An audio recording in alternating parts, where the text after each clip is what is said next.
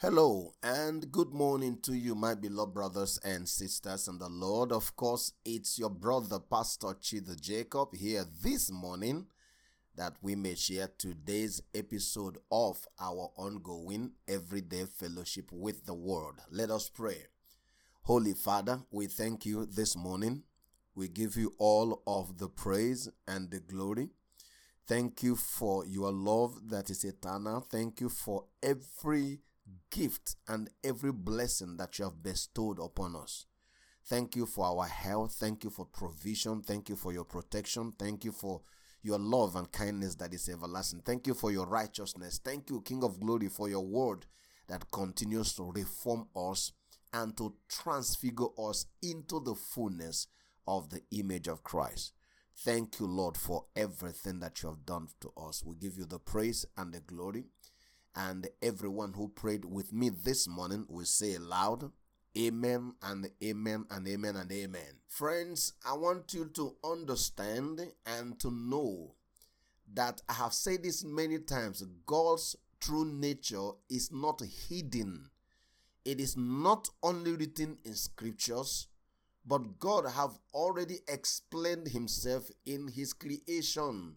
In the things that he has done, his true nature has been manifested, and that is also what Christ came to confirm to us. Why do I say this? I've been talking to you about the fact that the Son of God, that is who we are, is the way, is the means through which the true nature of God is made manifest. So why is it in a person? Why does a person become the word? Why is the word a person? So that everybody can see, can feel him, can read him. Don't forget what we explained the other day, that Jesus Christ, the Son of God, is the language of God.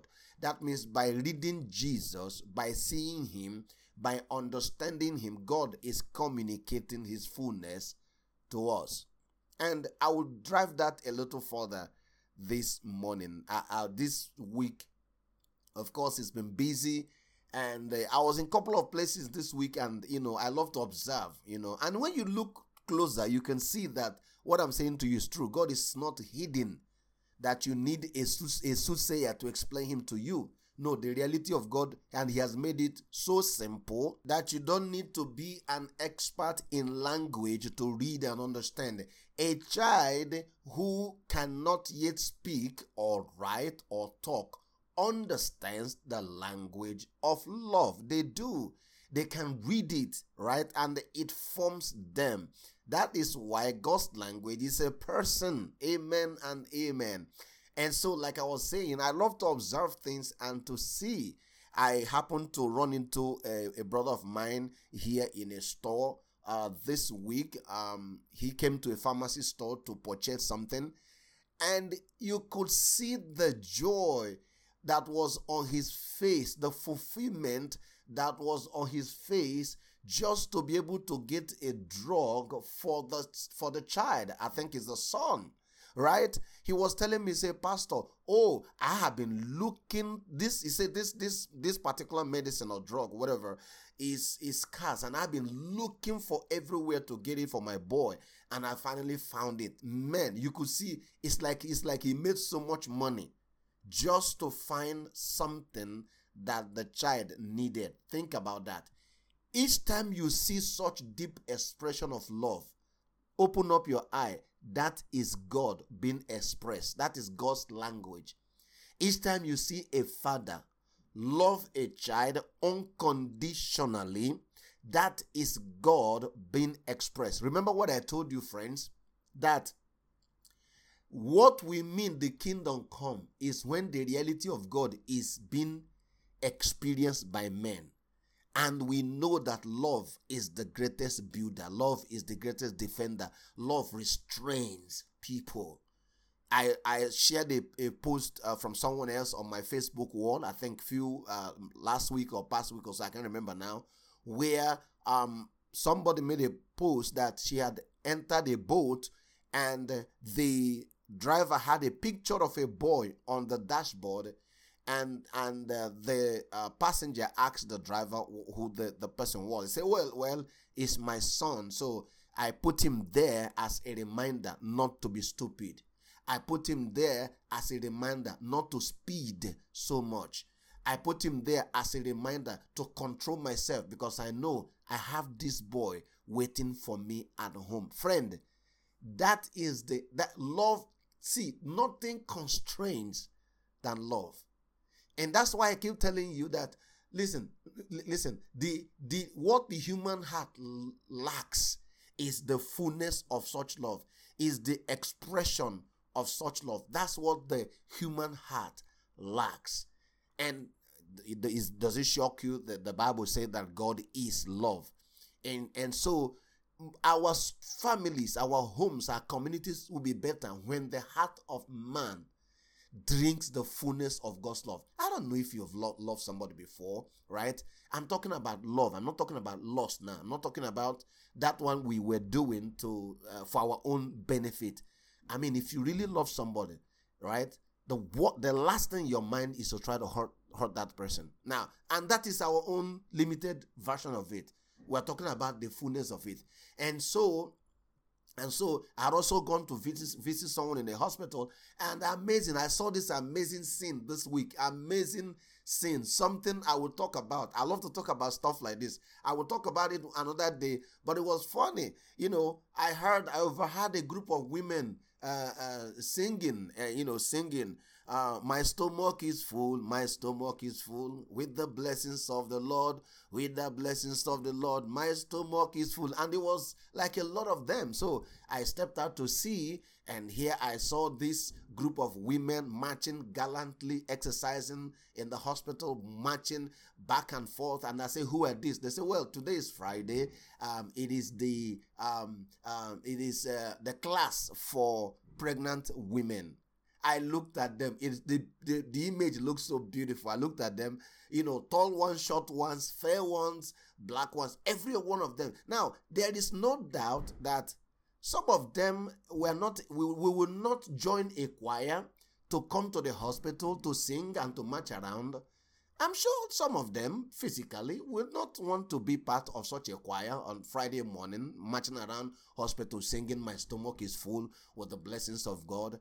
But a child is involved, and because a child is involved, they have to do it, and they were doing it with joy on their face, marching. I observed and I saw other things. I saw mothers taking their children home, mothers who just gave birth. You could see the pain, the physical pain, right? You could see them through so much physical pain as they were walking out. But you can also see that something different was about the way they held this child. Don't forget, it's the child that caused the pain, right? Okay, now you know why I keep pointing this? Okay, let me add another one. The other day I was taking a walk, like I often do in the morning, and then I passed this family. A woman was by the roadside and brought the daughter and was meticulously trying to fix her hair. I looked at them and I smiled. She's doing that knowing that by the time that girl comes back from school, that hair will possibly be messed up. But you know what? She wants her daughter to look the best. Friends, look around you. Look around you. None of these people I mentioned now qualified or even deserve. The only reason they deserve such love is because they are the offspring of those, all the people that I just explained now. They love them. When you see that, think about God. When you see something as pure as that, think about God. Every human being can read and understand love, whether they know English, Igbo, Yoruba, French, Swiss, whatever it is. Everyone can understand that. And then think about what happens to our families, our communities, when such love becomes the default place from which we operate. And don't forget, that's what humanity lacks. So again, my brothers and sisters, don't look for God that is upon a mountain. Expect the one that is inside of you to manifest. Remember, the glory is here. I tried to point it out the last time I sent a message, is this. It is literally the God that is inside of us coming out to control our world, to control our homes, to control our families, to control our physical bodies. That's what it means, right? That the glory of God is covered, because now we are no longer living under the glory of man. What I mean, the glory of man. You know what glory of man is? Glory of man talks about one exploiting one another, one winning over one another, one taking advantage of one another. The strong are killing off the weak so that they can become more strong. That's the glory of man. No, but the glory of God is to raise all dead to life, is to raise the weak and make them strong, is to open the blind eyes. Did you know that today, right, the eyes of many people's life will transform dramatically if their eye open to see love for the first time? All their life, they have never experienced the depth of love. So for such a person, that person is blind. They don't know what it looks like. They don't know what it looks like. Beloved, understand what I'm telling you so that your mind will focus on the reality. Don't forget, I read to you last time the prophecy. Don't forget, that same prophecy was prophesied by both Jeremiah and Ezekiel. And they talked about, just like if you read all the prophecies, it just looks like it's Jerusalem and the Israel that he was talking about. But those things are metaphors, speaking about our reality today, who we are, that you and I are now the temple of God. What is remaining, my brother, my sister, is that the more we realize this, the more that God that is in us comes out and begin to rule our circumstance. Blessed be the name of the Lord. Amen and amen. And so don't forget, one more time, friend, I have said that we have become one with him. This truth has to resonate in my heart, in your heart daily. I know sometimes it's difficult. I myself, I face difficult challenges here and there, but none of those challenges should ever make you to take your eyes away from the truth, because the truth is the truth. The truth is not circumstantial. For example, for the fact that any particular aspect of my life today has not become the reality of the truth does not make the truth a lie. Now, that is where our faith is, the ability to keep standing on that truth. And don't forget not to try to make it happen, but the truth itself, the word itself, has the fullness of all it takes to manifest. Amen and amen and amen. Now, don't forget, why is this sounding so strange? Why does it sound so new to us today? Number one, of course, religion painted it the other way. We talked about a God that loved, but our own hearts were filled with wickedness, our own hearts filled with pain and sorrows. We hardly loved ourselves, not to talk about loving somebody else. And then so men became expert in religious activities.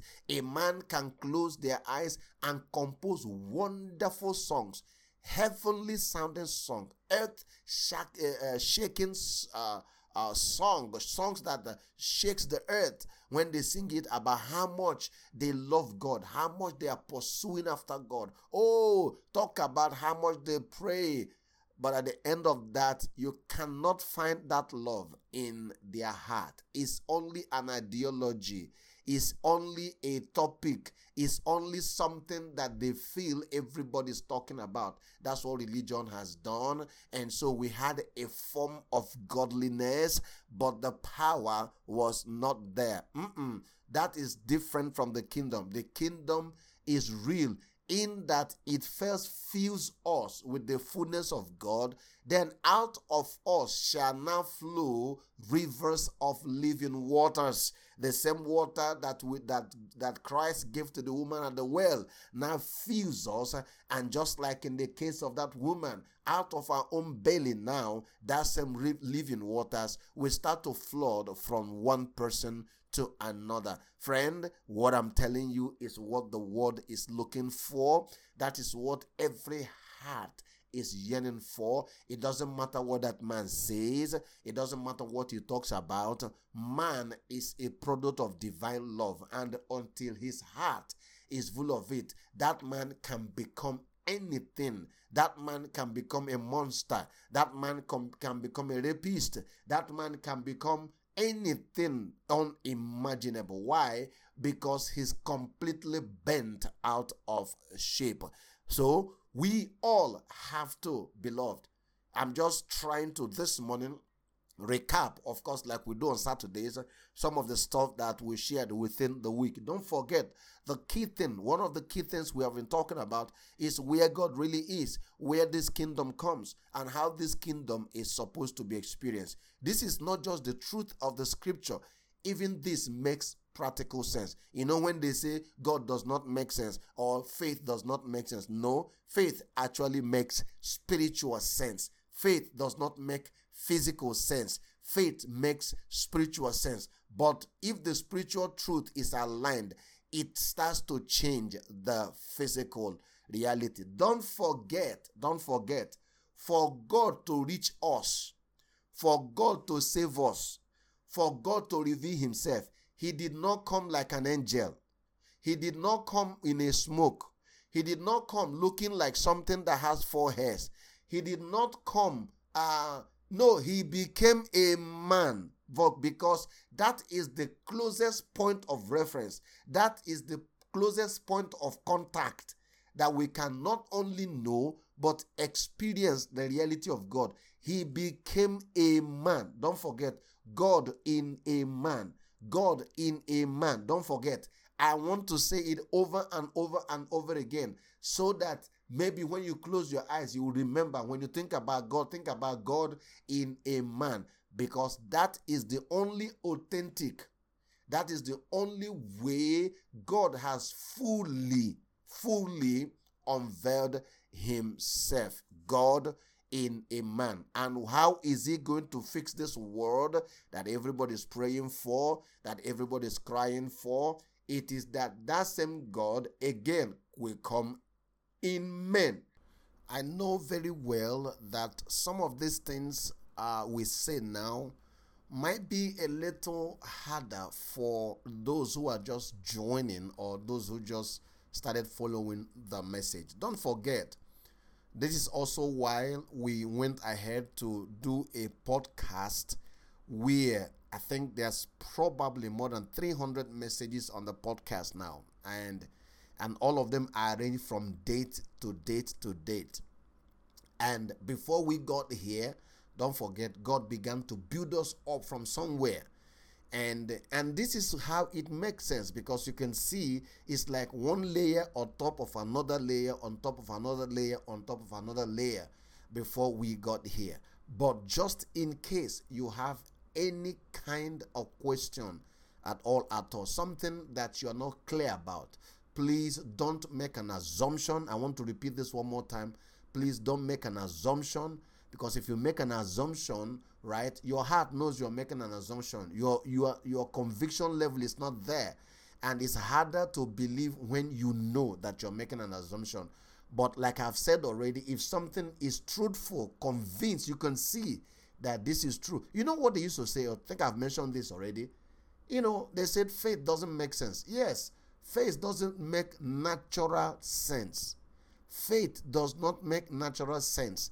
It doesn't make natural sense to tell somebody who is sick that they are healed. It doesn't make natural sense to tell somebody who is weak to say that they are strong. It doesn't make natural sense to tell a man who is still struggling with 1 or 2 habits that they are righteous. It doesn't make sense. Faith doesn't make natural sense. But why is it? Because faith is spiritual, right?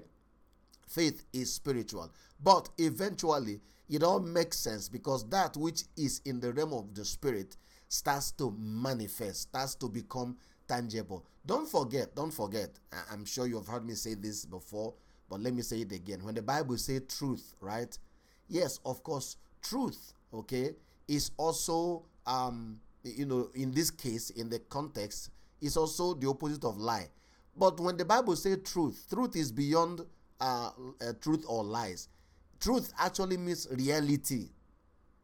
Truth means spiritually, and in the scripture, truth means reality, the way things, the tangibility, the reality of things, not fables, not imaginations, is the reality of things, to see, understand, and experience things the way they really are. That is what truth is For example, when Jesus says, I am the way, the truth, he's saying, I am the reality of life. Any other life outside of me, though the person may have a life, but that is a false one, right?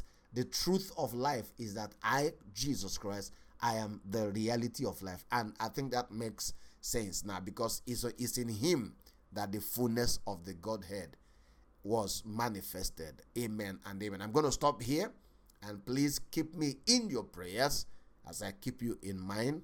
And don't forget that this morning you have been served. Shalom.